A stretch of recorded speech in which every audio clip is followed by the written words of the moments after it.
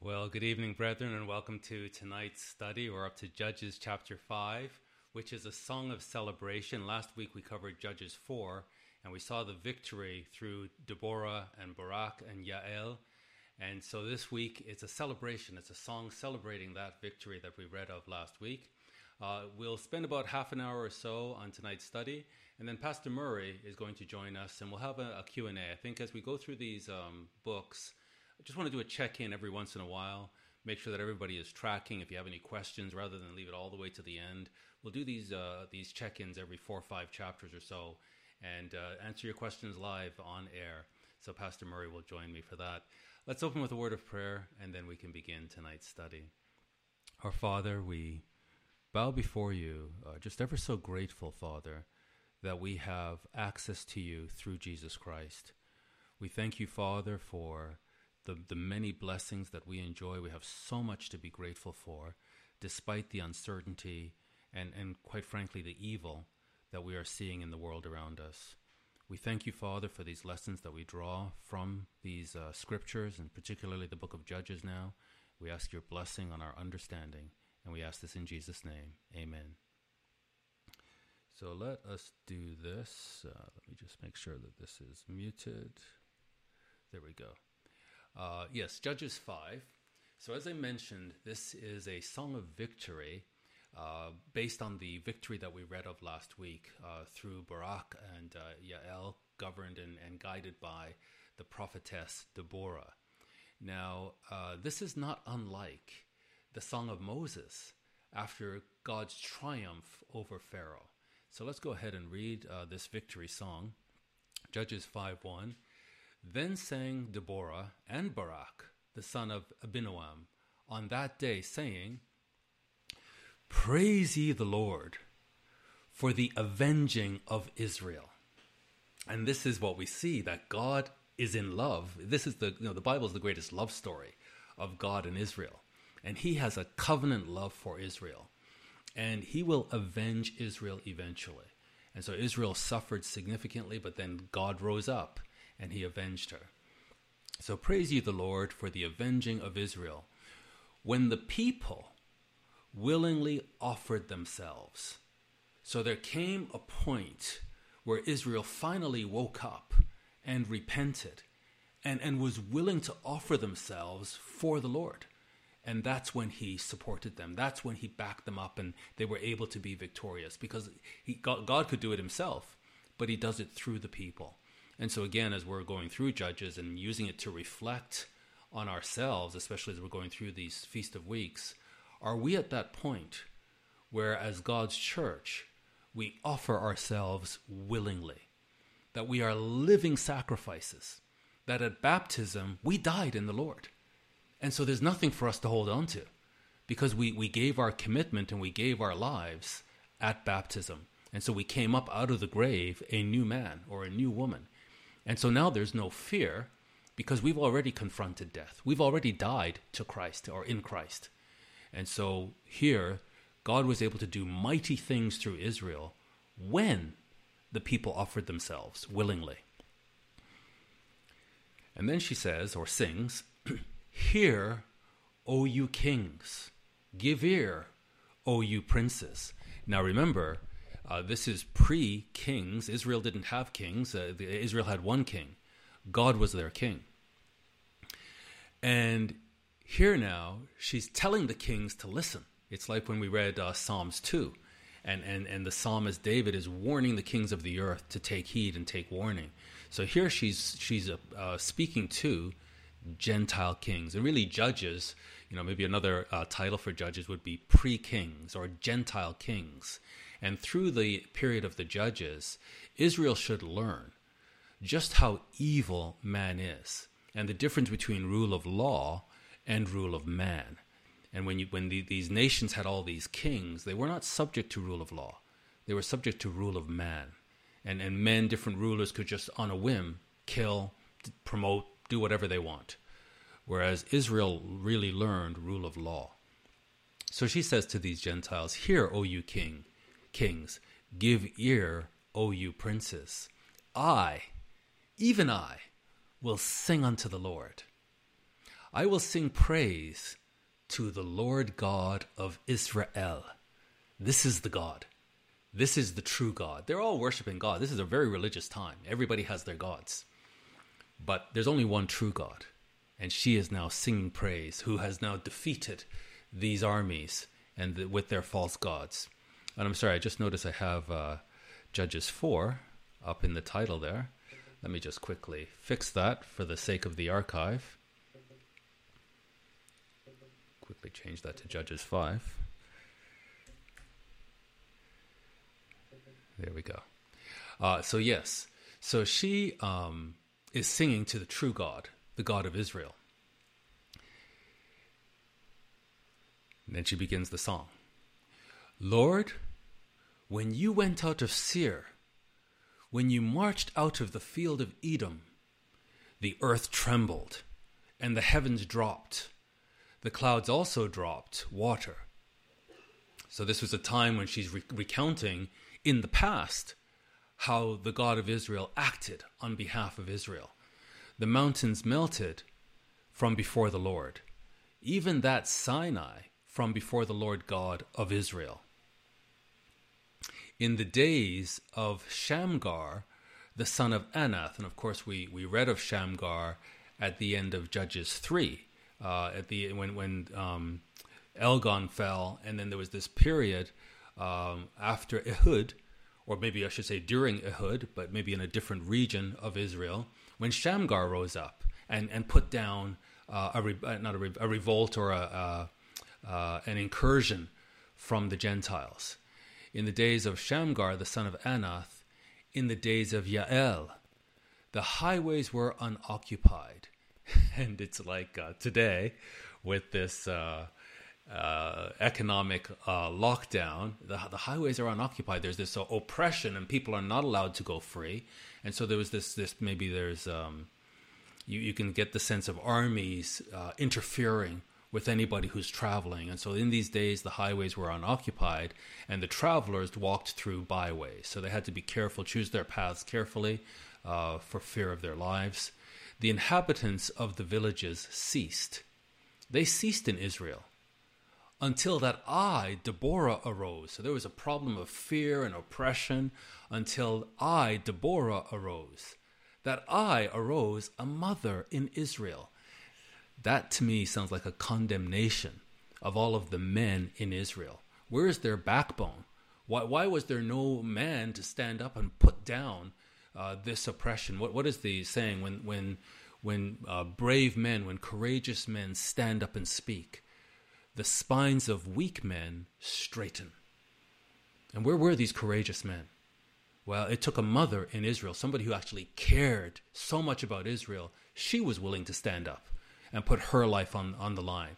And when she spoke, the spines of weak men strengthened. Now, what did Israel do? Like, why were they in this state of affairs? They chose new gods. They abandoned Jehovah. They chose new gods. Then was war in the gates. That was their comeuppance. That's the result of abandoning Jehovah. War was in the gates. Was there a shield or spear seen among 40,000 in Israel? Cowards all. Cowards all. Could we find a warrior? Could we find somebody who's looking at the oppression and the humiliation and the degradation of their people? Could we find somebody who would stand up and say, I've had enough? There wasn't. Cowards all. My heart is toward the governors of Israel that offered themselves willingly among the people. So it came to a point where there were people now who were willing to stand up, and she's pointing them out. And her admiration, her respect is toward these people. And again, it begs the question of the church. Do we have cowards in the church? Well, of course we do. If we are just relying on our human inclinations, we are all cowards. But we receive the Holy Spirit of God, which is not a spirit of fear. It's a spirit of boldness. It's a sound mind. It's a spirit of love. And so if we are infused with the Holy Spirit, we offer ourselves willingly. And if we have this spirit of fear and anxiety and, oh no, I don't want to be seen, I don't want to be associated, then something is wrong. We need to get down on our knees. We need to repent. We need to be baptized. We need to have hands laid upon us. We need to receive the Holy Spirit. We need to renew the Holy Spirit. We need to stir up the Holy Spirit so that we can have the boldness that Jesus Christ expects us to have, especially in the face of the great evil that we see in our lands today. But her heart, she says, is toward the governors of Israel that offered themselves willingly among the people. Bless you, the Lord. Speak, you that ride on white donkeys. So this would be the noble class. You that sit in judgment, and you that walk by the way. So there's another class of people that have to walk, but there's a class that rides in, today we might say fancy vehicles, and others not so much. It doesn't matter what your rank is. You're an Israelite. You need to stand up for what is right. They that are delivered from the noise of the archers, and I just wanted to say as well, this, again, I just want to go back here, that her heart is toward the governors of Israel that offered themselves willingly among the people. And we know we're to be a living sacrifice. And we're going to see it later in the song. But we need to be at the point where, in Revelation, it speaks of a people who loved not their lives unto the death. And this can only be a baptized people, a people who've given themselves over to the Lord and will go where he sends us. So she says then, speaking to the different classes here, they that are delivered from the noise of archers in the places of drawing water, there shall they rehearse the righteous acts of the Lord, even the righteous acts toward the inhabitants of his villages in Israel. So those that have come through this, they offer themselves willingly. God goes before them. He gives them the victory, and they're rehearsing now the righteous acts of the Lord. Then shall the people of the Lord go down to the gates. Awake, awake, Deborah. So it seems like now, so she is singing, and it seems now like the Israelites are part of this rejoicing and this celebration as well. And so now they turn to her and they sing to her, awake, awake, Deborah, awake, awake, utter a song. Now they turn to Barak. Arise, Barak, and lead your captivity captive, you son of Abinoam. And this is interesting language because we've seen it before. Leading captivity captive.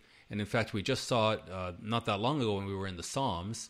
And we saw that this was quoted, the Psalms were quoted in Ephesians. When Paul says, after Christ ascends, wherefore he says, when he ascends upon high, he led captivity captive. So from reading in Judges, we can get a sense of what this means. That Israel was under oppression. Israel had captors. Israel was under captivity. And then these judges arise, and they take the captors and lead them captive. And so this, what we're seeing here, is that Christ ascends, it's the same God of Israel, and the same love he has for Israel, to lead captivity captive. And then that was, of course, quoting Psalm 68, where the psalmist writes, you have ascended on high. You have led captivity captive. So we now are very, very clear on what this means. It has to do with the oppression of Israel, and that the Holy One of Israel, the suffering servant, he comes specifically to loose them that are bound. He comes specifically to redeem Israel. Back to Judges 5:13. Then he made him that remains have dominion over the nobles among the people. So this is him that remains. So there's great battle, and there are those who are courageous in the Lord, and then there's this remnant that comes through the battle, and they now are given dominion over the nobles among the people, among the Gentiles. The Lord made me to have dominion over the mighty. These are mighty people. And here now we see this mother in Israel, we see Barak, we see the faithful people in Israel now having the upper hand over their captors. And so again, we can take lessons from Judges and gain inspiration from Judges as well, because as powerful as these people are, and we have some very powerful people, we're dealing with people who negotiate in the trillions of dollars. I don't even know what that number means, but this is what they talk about, trillions of dollars. They have a lot of power, they have a lot of wealth, they're very mighty, and a lot of them are extremely nefarious. In fact, the scripture tells us the love of money is the root of all evil. And so nothing wrong with being wealthy, but if it's your God, if you can be bent by it, if you can be bribed by it, then you will have an evil heart. And there's many, many people with a lot of power, and they're very evil, and they mean no good to humanity. And yet, God is going to take the meek of the earth, the faithful of the earth, and give us dominion over the mighty. Then she goes on, out of Ephraim was there a root or a remnant of them against Amalek. And this is interesting wording. It seems that it's not all of Ephraim that rose to the occasion, but there was a remnant in Ephraim that rose to the occasion against Amalek. After you, Benjamin, among your people, out of Machir came down governors, and out of Zebulun they that handle the pen of the writer. So, people put down their day-to-day work, and they came to the battle, because there was a higher priority than their personal career or their personal endeavors. They saw a bigger picture, and they were willing to sacrifice their lives for the bigger picture. And we have to be this way today. Yes, we all have careers. Yes, we all have pursuits. Yes, we all have our own interests. But there's a higher order interest that all of us who are in Christ have been called to. And we need to put all these things aside and make the main thing the main thing. Seek ye first the kingdom of God. And then all these other things will be looked after. They'll be added. So she praises Zebulun. And the princes of Issachar were with Deborah. So she praises Issachar. Even Issachar and also Barak, and we know that he came from Naphtali, he was sent on foot into the valley. For the divisions of Reuben, there were great thoughts of heart. And now this is interesting. So Reuben had good intentions, but then she says to Reuben, why did you abide among the sheepfolds? Why didn't you come into the battle? So it seems to me a condemnation of the tribe of Reuben. And again, if we think of the church today, not everybody is willing to go into battle. In fact, the scripture tells us, and our Lord tells us, that some will betray. No, I shouldn't say some. He actually says many will betray. So again, we have to look at the people of God and take warning and see the natural inclinations, and we need to overcome our natural inclinations. So she says to Reuben, why did you abide among the sheep? To hear the bleatings of the flocks. Like she's saying, I don't get it. I'm confused. Why did you do this? For the divisions of Reuben, there were great searchings of heart. So there's a question mark over Reuben. Gilead abode beyond Jordan. And why did Dan remain in ships? So as far as Deborah is concerned, she feels like all of Israel should have risen to the occasion. And she's confused as to why there are certain in Israel that did not. And so in this time of celebration, in this time of victory, and there's high regard for those that were faithful, she's now pointing out those that didn't come to the battle. And why did Dan remain in ships? Asher continued on the seashore and abode in his breaches. That I take that as condemnation.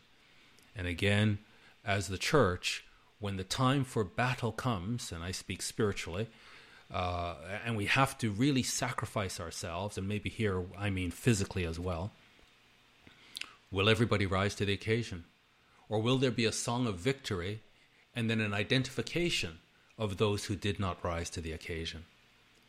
Zebulun and Naphtali were a people that jeopardized their lives unto the death in the high places of the field. Wow, what a contrast between Dan and Reuben versus Zebulun and Naphtali. They were a people that jeopardized their lives unto the death in the high places of the field. Where were the others? And I think this phrasing of jeopardizing their lives unto the death, it's got to put us in mind of the account of John in Revelation. And they overcame him. Speaking of the successful saints, we overcame him by the blood of the Lamb. So there's an intimate relationship with our Savior. And we understand what his sacrifice means because we've rehearsed it over and over, every year, every Passover, getting a deeper and deeper understanding, where now we're totally in. We are totally in. And we understand what the blood of the Lord is, and we use that to overcome any fear. And so these faithful saints overcome him by the blood of the Lamb and by the word of their testimony. And again, we understand the nature of God, that when he speaks his word, he never, ever, ever goes back on his word. That is what makes him God, is the ability for him to speak a word and then make it happen. And he never speaks a word and then he has to apologize for it because it comes back void. It comes back empty, that it didn't accomplish the thing that he said. Never. In fact, he makes the argument, and we saw it in Isaiah, that his proof that he is God is his ability to declare the end from the beginning. And from ancient times, that which is not yet done, saying what? My word, my counsel, my plans shall stand. And so as we come to know this God, we become like him. The thought of speaking falsehood, of lying, of breaking promises, of breaking oaths, this is the furthest thing from us as we mature in Christ, that our word is our bond. If I say I'm going to be there, I'm going to be there unless some unforeseen thing happens and you know, wow, a Christian said he would be here. Don't worry, he'll be here. Unless it's completely out of his control, because we are human. But we have to be faithful. And so when we make a testimony and we say, I am in Christ, our commitment to our word gives us the strength and the courage and the boldness to overcome. So we overcome by the blood of the Lamb and by the word of our testimony. We've made an oath. This is it. And what? We jeopardized our life unto the death. That this life, compared to what Christ offers us, is nothing. Let the pagans, let the atheists, let the agnostics freak out over the threat of death. Let them panic over the threat of death. And let everyone who names the name of Christ stand firm. Look evil in the eye, like Shadrach, Meshach, and Abednego, and say, do your worst. Our Lord is able to save us. But even if he doesn't, he has promised us the resurrection. And that's what we're striving for. And eternal life, that we will live forever. So this is nothing. No matter what we do, we're going to die. This is it's a temporary existence. So, we could betray. Our life is threatened. And we betray to kind of save our life. And 1 minute later, 2 minutes later, we get struck down by a car. Or we suffer a massive heart attack. What was the point? What was the point? We can't hold on to this life. And every hair on our head is numbered. And so we're willing, like Naphtali and Zebulun, to jeopardize our lives unto the death. And they loved not their lives unto the death. There's a vision that these saints have, that we must have, that is so clear that nothing frightens us. And we understand what we're a part of and the agenda we've been called to fulfill. Back to Judges 5:19. The kings came, these Gentiles, so whenever we see kings in Judges, we're talking about Gentiles. These powerful kings, they came and fought. Then fought the kings of Canaan into Anak by the waters of Megiddo. They took no gain of money, so they were in it to win it. They threw themselves into this and all of their might and their power. This is a serious war. They fought from heaven. The stars in their courses fought against Sisera. So they're worshiping the heavens, but God is using his creation to fight against them. The river of Kishon swept them away. Again, God is the God of creation. So they can worship these things all they want. And these Canaanites were environmentalists. They worship the environment. And that religion has cascaded. It didn't go away. It's just come up now. And we call it, but we have sophisticated terminology for it. But it's the same worship where we will degrade a human being made in God's image, and we will prioritize instead the worship of nature. This is Canaanite religion. And so the creation that they worshipped was against them, because God is the God of the creation. The river of Kishon swept them away, that ancient river, the river Kishon. O my soul, you have trodden down strength. This is miraculous. How is it that the children of Israel, and this is the success that they have here, was what was intended from the very beginning, from the time of Joshua, that they should have gone into the promised land and just systematically moved out and ruled out and destroyed every trace of this pagan idolatry. But they backslid and they were unfaithful and they decided to coexist with these people. But now they have the victory that they should have always had. O my soul, you have trodden down strength. Then were the horse hoofs broken by means of the prancings of their mighty ones. So you can imagine these powerful, well-trained horses, and they're suffering misfortune. Curse ye Meroz, said the angel of the Lord. Curse you bitterly the inhabitants thereof. What is Meroz? Are these Gentiles or are these Israelites in a particular geography that didn't come to the war? Not sure. Either way, someone is being cursed bitterly by the angel of the Lord. Curse ye bitterly the inhabitants thereof. And this is why I say these are Israelites. Even though Meroz is not an Israelite tribe, it's probably a geographic location that the tribe has taken, but they have their other priorities.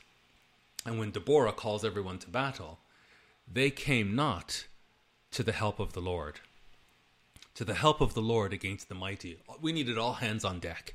These are mighty, mighty people, powerful kings who have thrown themselves totally into this war. This is life or death. And Israel, we need everybody. And these people didn't come. And so they were cursed mightily. And again, it begs the question, in the church age, are we all going to be united and move forward as one flock? Or are there going to be divisions among us? And I've got a better idea, and I don't think that's a priority right now. And I've got my little business, and I want to hold on to my career or whatever the case is. So these people were cursed, and now there's a blessing. And who is the blessing pronounced upon? Blessed above women shall Yael, the wife of Eber the Kenite, be. Now, Yael, is this a Israelite woman that married a Kenite?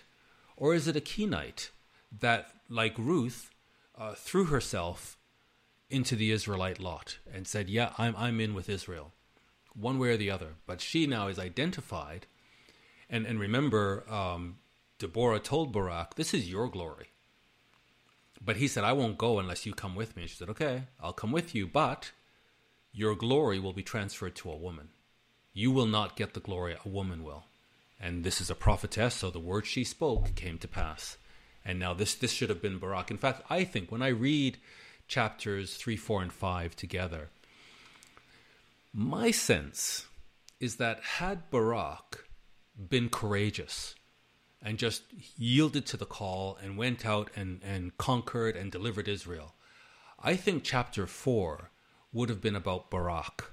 And Deborah probably wouldn't even been mentioned. We don't know how Othniel came to know that he was to deliver Israel. It's not mentioned.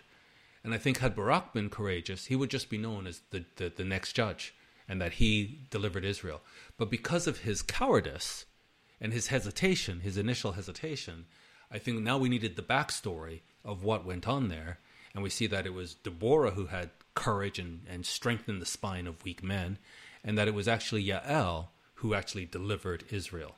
But this glory should have been Barak's. Blessed above women, this is quite a blessing. Blessed above all women shall Yael, the wife of Eber the Kenite, be. So she came to Israel's assistance.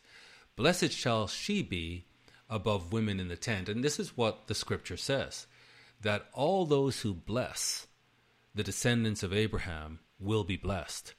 And anyone who curses the descendants of Abraham will be cursed. So all of these Gentiles, because of their cursing of Israel, are cursed. They're condemned. And this, I think it's a Gentile woman who threw her lot in with Israel, but because she blessed Israel, she is blessed. Now, I want to just talk for a moment about Yael, because what she did was quite brutal. You know, she kind of lulled this guy to sleep, and then she drove a tent peg through his temple. And that seems pretty brutal, pretty violent. And yet, God praises her. God lifts her up above all women, and she's blessed. Under the inspiration of Deborah the prophetess, she's blessed above all women. Now, look at David, and look at what he says in Psalm 137, verse 8. O daughter of Babylon. Okay, so we're speaking of this Gentile people. O daughter of Babylon, downstream, it's in the future, who art to be destroyed. Happy shall he be, or blessed shall he be, that rewards you as you have served us. So there's a blessing pronounced here on anybody who deals with Babylon the way Babylon has dealt with Israel. That's what David the prophet says. He says, blessed shall he be that takes and dashes your little ones against the stones. So David is saying, if you will take these infants and grab them by the feet and smash their heads against the rocks, you'll be blessed. Now that is violent. And I really should have put up, I meant whenever we do Judges, to put up viewer discretion is advised. Because God doesn't hold anything back here in the book of Judges. So as we go through Judges, just bear in mind, viewer discretion is advised. So this is a blessing. And that seems pretty brutal. But remember what he's saying. He's not saying, take the little ones, take the babies, and smash their head against the stone. Because people will take this and they'll criticize the Bible for this. But what David is saying is actually, it needs context. So if we look at the context, he says in the previous verse, blessed shall he be that rewards you as you have served us. And we know that when Christ comes, this is exactly what he's going to do. This is from Deuteronomy 30, that all of the designs of the Gentiles that are upon Israel, when God rises in defense of Israel, he takes all of those designs and turns them back on the heads of the Gentiles. So yes, very violent, very brutal language, but we have to understand just how much the devil is working through these people.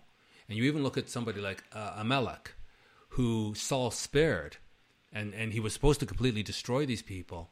And years later, we see them come up in the time of Esther and rise up to destroy the people of Israel. It's in the DNA. And so God is clear. You've got to clean this up. Clear these people out. And yet, don't worry, there's a resurrection. They will be brought back to life and they will be taught what is what and who is who. Back to Judges. He asked water. So remember, he came in and he asked water. And she gave him milk. So she ingratiated herself to him. She brought forth butter in a lordly dish. So he's feeling quite safe now. She put her hand to the nail and her right hand to the workman's hammer. So while he's fast asleep there, he's probably snoring, he's exhausted, And she takes the tent peg and just positions it right in the perfect spot. And then she takes the workman's hammer. She's determined. She has a clear intention. She is standing for Israel. And God is rewarding her and blessing her for this act. And with the hammer, she smote Sisera. She smote off his head when she had pierced and stricken through his temples. Now, Deborah puts this to music, my parents are from Jamaica, and the reggae music historically was like news, that they would take incidents that happened and they would put it to music, and then that music would travel all over the island. And it was a way of news spreading because it could be easily remembered. It would rhyme. It had a good catchy beat. People would catch on. And so it could be replicated and spread through the island. That's how news used to travel. And so Deborah knows what news she wants remembered and spread. And this is the news that she puts to music. And this very violent act is something that she regards very highly as a prophetess of God. And so clearly God regards this very highly. And he wants Israel to know, this is what I expected of you. When you came into the promised land, this is what you were to do. God has had it with these people, these filthy people. They were to be wiped out. But Israel lost nerve and lost backbone, but Yael didn't. At her feet he bowed. He fell, this mighty warrior, this mighty general. At a woman's feet he bowed, he fell. He lay down. At her feet he bowed, he fell. Where he bowed, there he fell down dead. And again, you just think this is put to music. And so this is going to be very memorable. And generations later, they can be still singing this song. And all over Israel, they can be singing this song. Now, the fact that he died at the hand of a woman in this time was brutal. We'll come to Judges later, but in Judges 9:53, a certain woman cast a piece of millstone upon Abimelech's head, and all to break his skull. So he realized he's going to die now. So while he realized this woman has done this to him and he's on death's door, then he called hastily unto the young man his armor bearer, and said unto him, draw your sword and kill me, that men say not of me, a woman slew him. This is how humiliating this was at this time. That I know today, if you watch any kind of Hollywood nonsense, women are drop-kicking men and beating up men, and they're just so powerful and men are so weak. But, Satan is just twisting everybody's head. But back in the day, men were warriors, and they protected their women. And the idea that you were slain by a woman was utter humiliation for your whole line and family. And so this man Abimelech said, you need to kill me fast, lest when I die, and the cause of death, a woman killed him. Draw your sword and slay me, that men say not of me, a woman slew him. And his young man thrust him through. He understood how important and urgent this was. He didn't hesitate. And his young man thrust him through, and he died. Whew, that was close. It was nearly said of him that he died of a woman. Well, this general, this mighty warrior, Sisera, he gets the honor. Thousands of years later, here we are talking about him. He died of a woman. The mother of... Now look at this now. Verse 28. The mother of Sisera looked out at a window. So Deborah understands that while all of this is happening, the mother of this general, this wicked, brutal man, his mother, just sort of think, the mother of Adolf Hitler. The mother of Sisera looked out at a window and cried through the lattice. This is Sisera, my baby boy, and he's missing. And so she cried through the lattice, why is his chariot so long in coming? So she did not expect this. Sisera goes out, Sisera comes back. Sisera goes out, loots, steals, plummets, rapes, murders, does all kinds of atrocious things, and then he comes home to mommy. And mommy hugs him up and kisses him up and says, there, my little baby boy, you're just so wonderful. And so there's this great bond between mommy and Sisera. And this time Sisera didn't come home. why tarry the wheels of his chariots? Like, what's going on here? So while all of this is happening in the tent with Yael, Sisera's mommy is wondering, I wonder what's taking. Usually he makes a short work of slaughtering people, and then he comes right back home and I cook him his favorite meals. What's taking so long this time? Why tarry the wheels of his chariots? Her wise ladies answered her, yes. She returned answer to herself. Have they not sped? Have they not divided the prey? So they have absolute confidence in Sisera's ability to win every battle. And so she answers herself, yep, they've gone quickly. And then when they win, they divide the prey. Now remember, these are Canaanites. And today, the descendants of these people are Muslims. And Islam, it's like the Roman Catholic Church. The Roman Catholic Church basically took the paganism of the day and just packaged it. So the pagans continued to do what they always did. They just called themselves Christians. Islam is the same way. It took the paganism of Arabia and the paganism of that whole Middle Eastern culture, and it just packaged it and put it in a package with a bow on it, and then called it a religion of Abraham. But it's full of paganism. And that paganism is not new. It goes all the way back to the original people. And so they have Canaanite religion, and they worship Baal. And so here, they do what they always do. They go into battle, and they divide the prey. To every man, a damsel or two. This is mommy, knowing that they go into battle, and they kidnap women, and they rape them. On the very day that Muhammad beheaded 900 Jews, on the very day he took the leader of that tribe, took his wife, after slaughtering her father, slaughtering her brothers, slaughtering her husband, slaughtering her children, that day he took her to wife and took her to bed. This is Canaanite religion. It's brutal. And so this is what they did.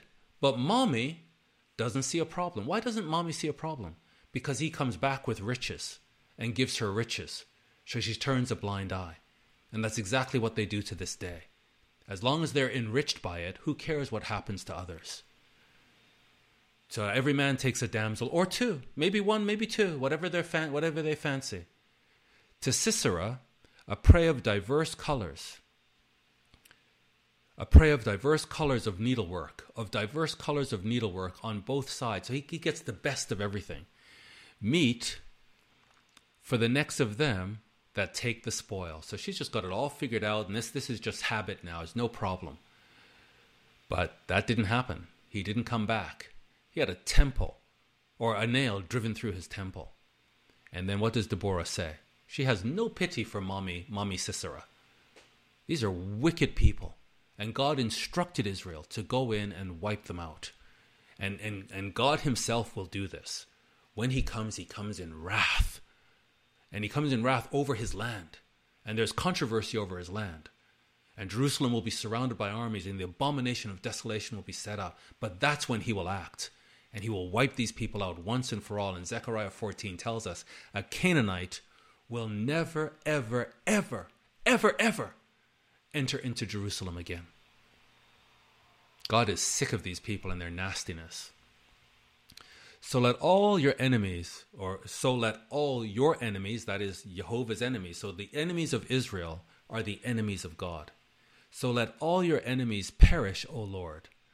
But let them that love him be as the sun when he goes forth in his might. And isn't that the promise? That we will shine as the sun in its full strength in our resurrected bodies? But we have to love him and love his purpose and be behind his purpose and support his agenda and love and bless Israel.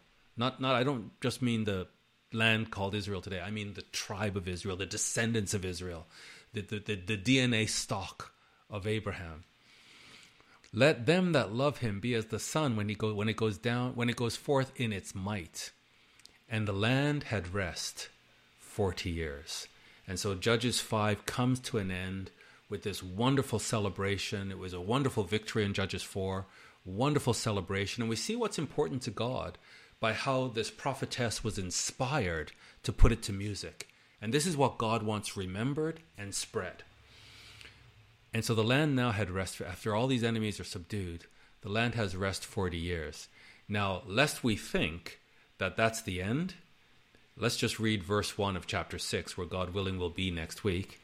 And you guessed it, after 40 years of rest, the children of Israel did evil. In whose sight? In their own sight? Not in their own sight. They're quite pleased with themselves. They're quite self-righteous. They did evil in the sight of the Lord.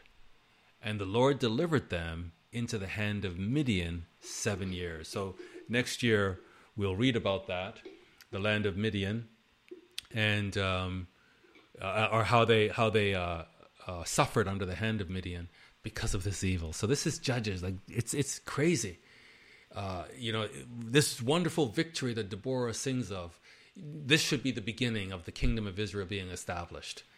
But these people's heart is inclined to do evil. Not in their own eyes. If you were to interview them, they'd tell you how wonderful they are, and they're the people of God, and how the feast that they keep. But in God's eyes, they did evil. And again, it begs the question, as the church of God, as the first fruits Israel of God. I know in our own sight, we're righteous people, and we keep the feast days.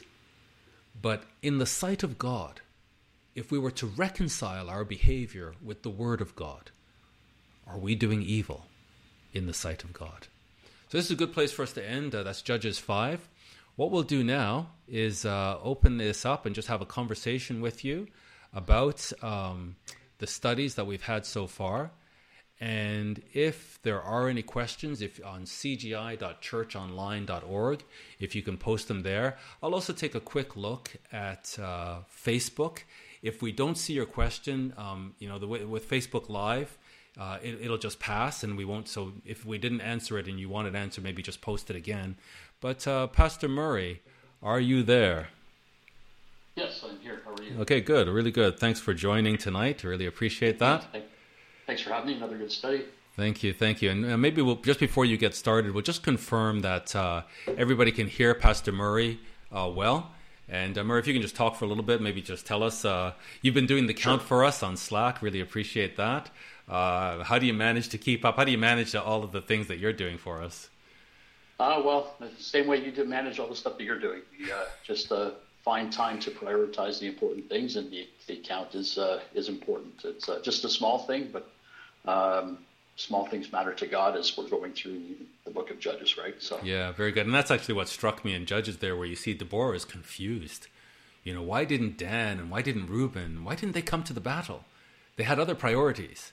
And then she highlights Zebulun and Naphtali, the people who hold the pen for the riders. They put it down, and they came to the battle. So I think that point that you make about prioritization is so critical. And all of us as Christians, we really need to be asking ourselves, do we have God's priorities as our priority? Did you get any feedback, Pastor Murray? Yes, yeah, they can hear us. Okay, yeah, perfect, yeah, wonderful. Said so. Good. So I know there was a question, Pastor Murray, from our sister Lori, and this came on the Slack channel, and it was regarding a video from a rabbi, and I forget his name now, but it was to do with the Feast of Weeks and leaven, and how there's no leaven in the wave sheaf offering, but 50 days later, at the first fruits offering, there is leaven with the offering. And so he had an approach or a thought or a theory that, leaven represents doctrine. And so, there's this new doctrine that we have to take on. I believe I'm summarizing this correctly. Maybe you can correct me if I'm wrong. It's been a little while since I looked at it. But the offering with leaven at Pentecost represents new doctrine that we're to take on. So maybe if you don't mind just sort of summarizing your understanding of the question, and then, what are your thoughts on this?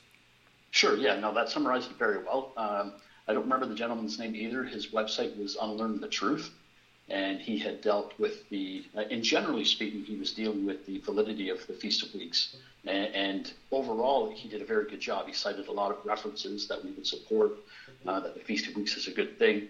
It was just this one point that caused some confusion for our sister in that, as you correctly noted, what he said was that leaven is doctrine. So there's bad leaven, bad doctrine, good leaven, good doctrine.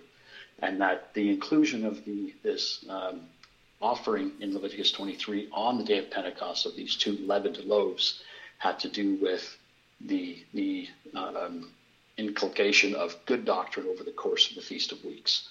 And so that does sound plausible. It does. So therein lies the confusion. So I'm certainly glad that Sister Lori reached out and asked about that. It was interesting to me that in his overall handling of the Feast of Weeks, he posted a lot of scriptures, which in valid support of the Feast of Weeks and Pentecost. But he didn't show in any scriptures. He just referenced his thought on this being leaven being doctrine.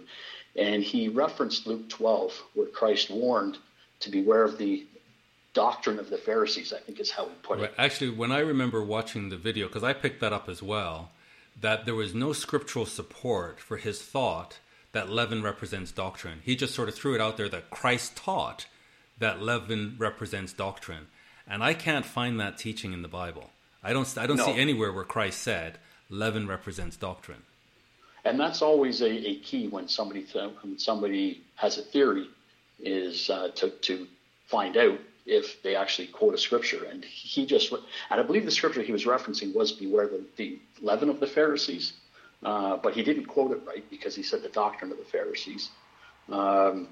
And he then went on to say that leaven was doctrine, as we said, can be good doctrine or bad doctrine. But he never actually went to the scripture. When you go to the scripture, and it's in Luke 12, it actually says, beware of the leaven of the Pharisees, which is hypocrisy. Wow. So it's actually not doctrine at all, it's right. attitude.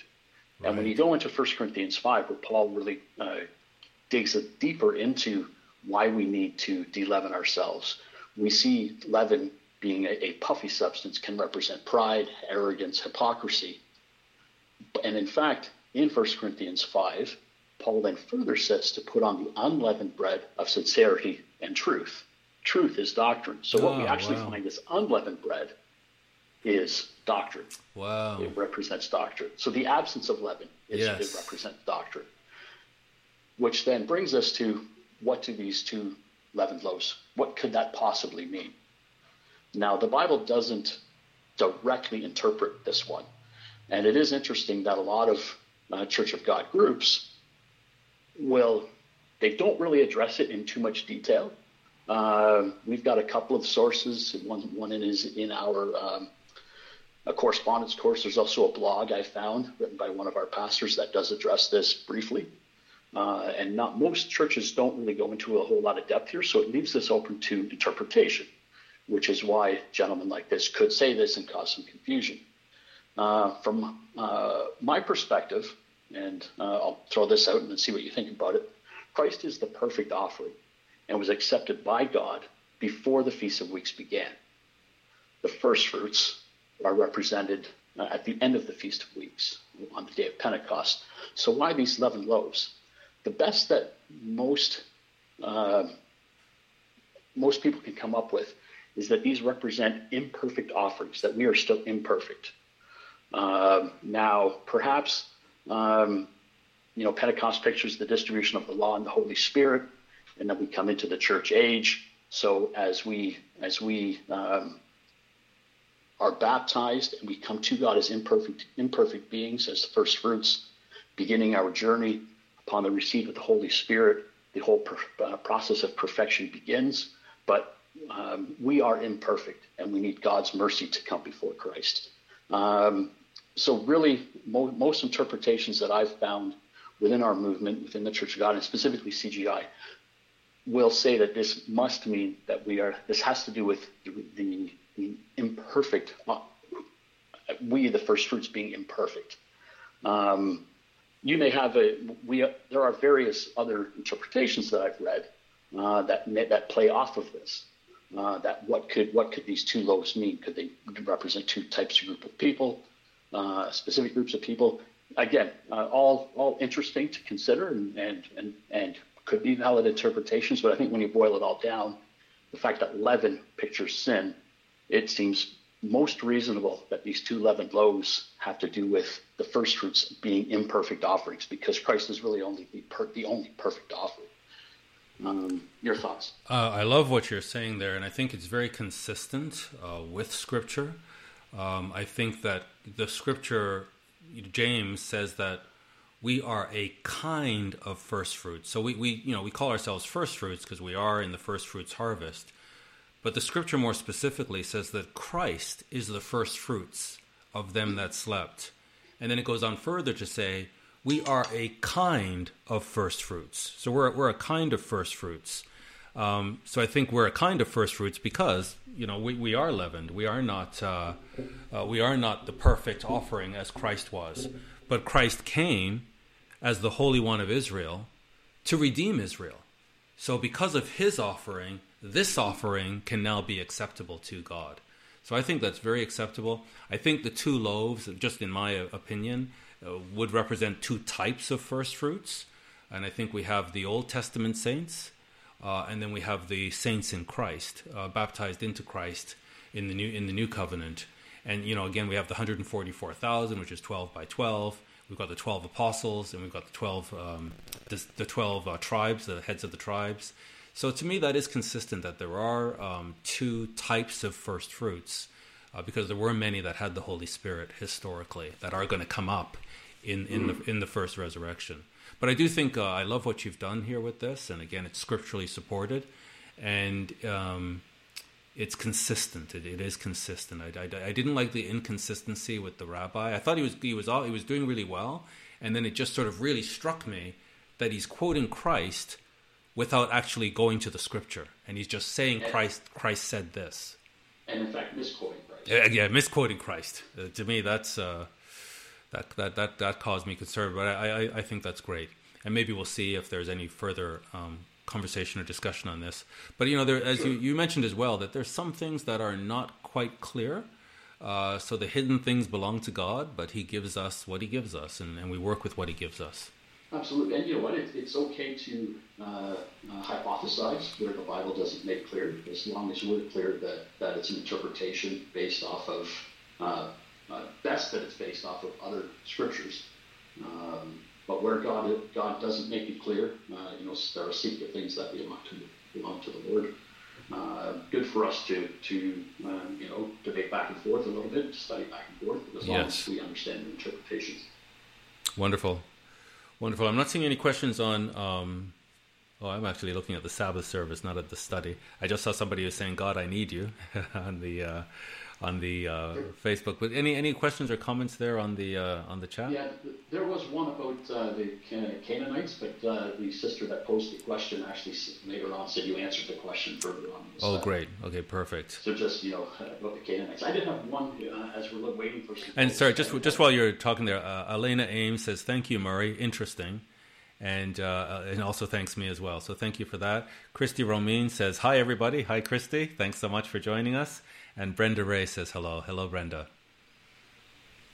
Hello, everybody. Good. Thanks for those greetings to us. We certainly both of us do appreciate when you do say hello. And as we've said many times, it's kind of like our electronic congregation or online congregation. That's right. We have every Wednesday. So. Very good. Sorry, you were saying something. Yeah, there was one other thing that came up last week that I noticed that I wanted to address, and that has to do with Judges chapter 4, verse 11, that noted Hobab being Moses' father-in-law, which stood out to me, because in Exodus, in 2 different places, Moses' father-in-law has 2 other names. So in Exodus, or Judges chapter 4, verse 11, it refers to Hobab, Moses' father-in-law. And if those of you who are jumping ahead here a little bit, if you're not in the King James Version, you might see another interpretation. We're going to get to that. In Exodus 3, verse 1, Moses' father-in-law is referred to as Jethro. In chapter 2, verse 18, he's referred to as Reuel. So how do we come to some sort of consistency here? Well, the best explanation I've been able to find is also supported by Scripture. So I'll get to the explanation first. The Hebrew word for father-in-law and brother-in-law, and I know you've studied Hebrew a little bit, more than I have for sure. So the Hebrew word for brother-in-law and father-in-law contain the same consonants and are only differentiated by their vowels. And when Hebrew was written down, they didn't, as I understand, they didn't write the vowels. Originally, that's right. So when the interpreters are they're interpreting Hebrew, it comes to a bit of a, I don't want to say a guess, but in essence, it is a bit of a guess. Well, it wasn't before because there was the oral tradition and they were constantly rehearsing it. But after some of the oppression that they suffered and these people were lost, that then they were facing the text and the people didn't remember how to actually interpret it. So now they just have to rely on those who can read Hebrew and try to figure out from the context what are the vowels that should be there. And that's where they came up with the vowel markings without changing the consonants, because the text was sacred. They didn't want to change it. So that's where they came up with the vowel markings. So absolutely, I get what you're saying, where they see the consonants and now they have to guess what are the vowels that go with it. So when you go dig a little deeper into the meanings of the name, so Jethro, the name means excellence. So one of the interpretations here is this is more maybe a title. We would refer to one of our leaders here as His Excellency. That could be a possible interpretation. And Ruel, that name means friend of God. So when you see Ruel, the friend of God, maybe Jethro was a title that was used, I don't know. But that sort of balances out those two, where he could be, Jethro Ruel or His Excellency Ruel, perhaps. When you go into Numbers 10, verse 29, that helps define who Hobab is. And it was actually Moses' brother-in-law, the son of Ruel. And that's further defined there. So when you go into, when you take Judges 4, verse 11 into some of the other translations, that has been corrected or reinterpreted to say brother-in-law. But it was just something that stood out last week, that I've always known Moses' father to be Jethro or Ruel. And now here's a third name. So just wanted to put a little bit of color there. That's great. Really appreciate that. Very, very good. Very good. I'm just checking the church online here. And we have a note here from Nalita Simpson. She says, watching from Jamaica. Greetings, Nalita. Thank you for joining us from Jamaica. That's great. Greetings as well. Just some comments here. Sister Donna says we cannot be the first fruit, which again supports what you had said. Sister Lydia quotes Matthew 16, verse 12 in regard to the 11 of the Pharisees. Sister Sylvie had a comment that Christ was without sin. And no other questions so far here on the chat. And just a comment here from Ardith Dillard. Hi from Cliff and Ardith from Kansas. Happy to get our Bible studies. Hello, Cliff and Ardith. Great to have you as part of our virtual congregation here. Hopefully you're able to join us on Sabbath as well. We have a Sabbath service at 2:30 Eastern Time, 1:30 Central, right here at cgi.churchonline.org. And I guess it goes on to Facebook as well. We'll be speaking this Sabbath as well on the fast. And interestingly, very good. The concept of the fast actually came from the chat on this study about 2 weeks ago. There were several of our members here on the chat from around the world that were started to throw the idea back and forth that it would be great to have a group fast and a day of fasting and prayer. So that was put forward to the leadership at Tyler based off of everyone here that had asked that. Amazing. So we're going to be speaking about why fast, why we're going to fast, or why God calls fast, and why it's important to fast on the Sabbath. Yeah, really looking forward to that. And I think just going back to the question that you started off with, Pastor Murray, and just as Ardith says, Cliff and Ardith enjoy the studies. I think what's important about these studies is they're line by line. We open up a book and we read it line by line, and everything is now in context. And maybe very familiar verses. I know when I was reading Isaiah, verses that I know coming into the church, I learned them. They're very poetic. But when I actually sit down and read it in context, it doesn't say what I thought it said, or it doesn't mean what I thought it meant. And I think the same way with that rabbi, where he just says, Christ says, well, he's a rabbi. So I'm just going to sit there and I'm going to accept what he says. But what God wants is for us to search the scriptures to see if these things are so.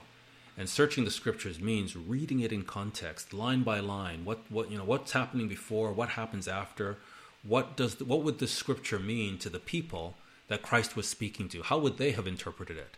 We can build on that, but it can't mean the opposite of what Christ originally meant.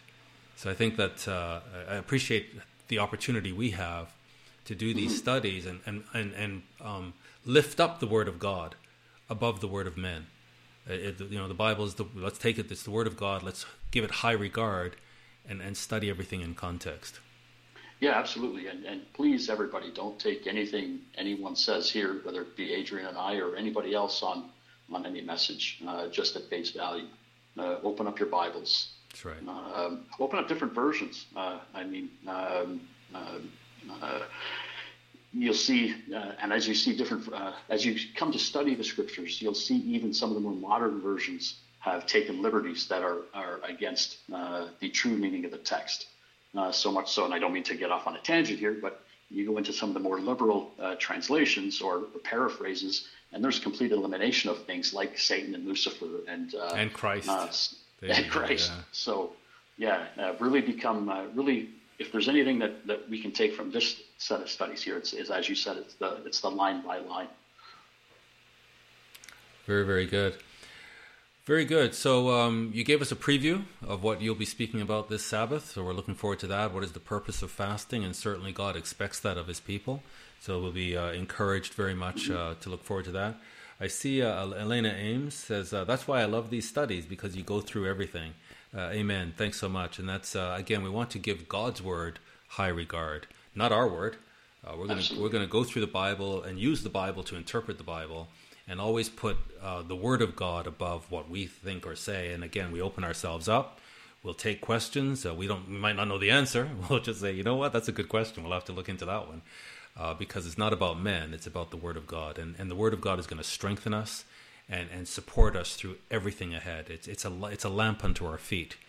So as the world turns, and as the world changes, and as, what does the Scripture say? Men's hearts failing them for fear, Christians will be bold. Why will Absolutely. we be bold? Because of the Word of God. Absolutely, amen. Good way to end. Very, very good. Very, very good. Well, Pastor Murray, really appreciate you. And, although you don't come on screen every week, you're very, very often, 9 times out of 10, 99 times out of 100, you're here every week and you're here on the chat. And certainly you and I behind the scenes really appreciate the support that we have for one another.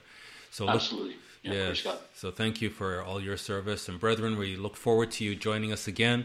There's all different services that are available to us on Sabbath. I believe Tyler is 11 a.m. Eastern time? No, 12. 12 Eastern, 11 Central time. 12 our time. So Tyler's service is at 11 a.m.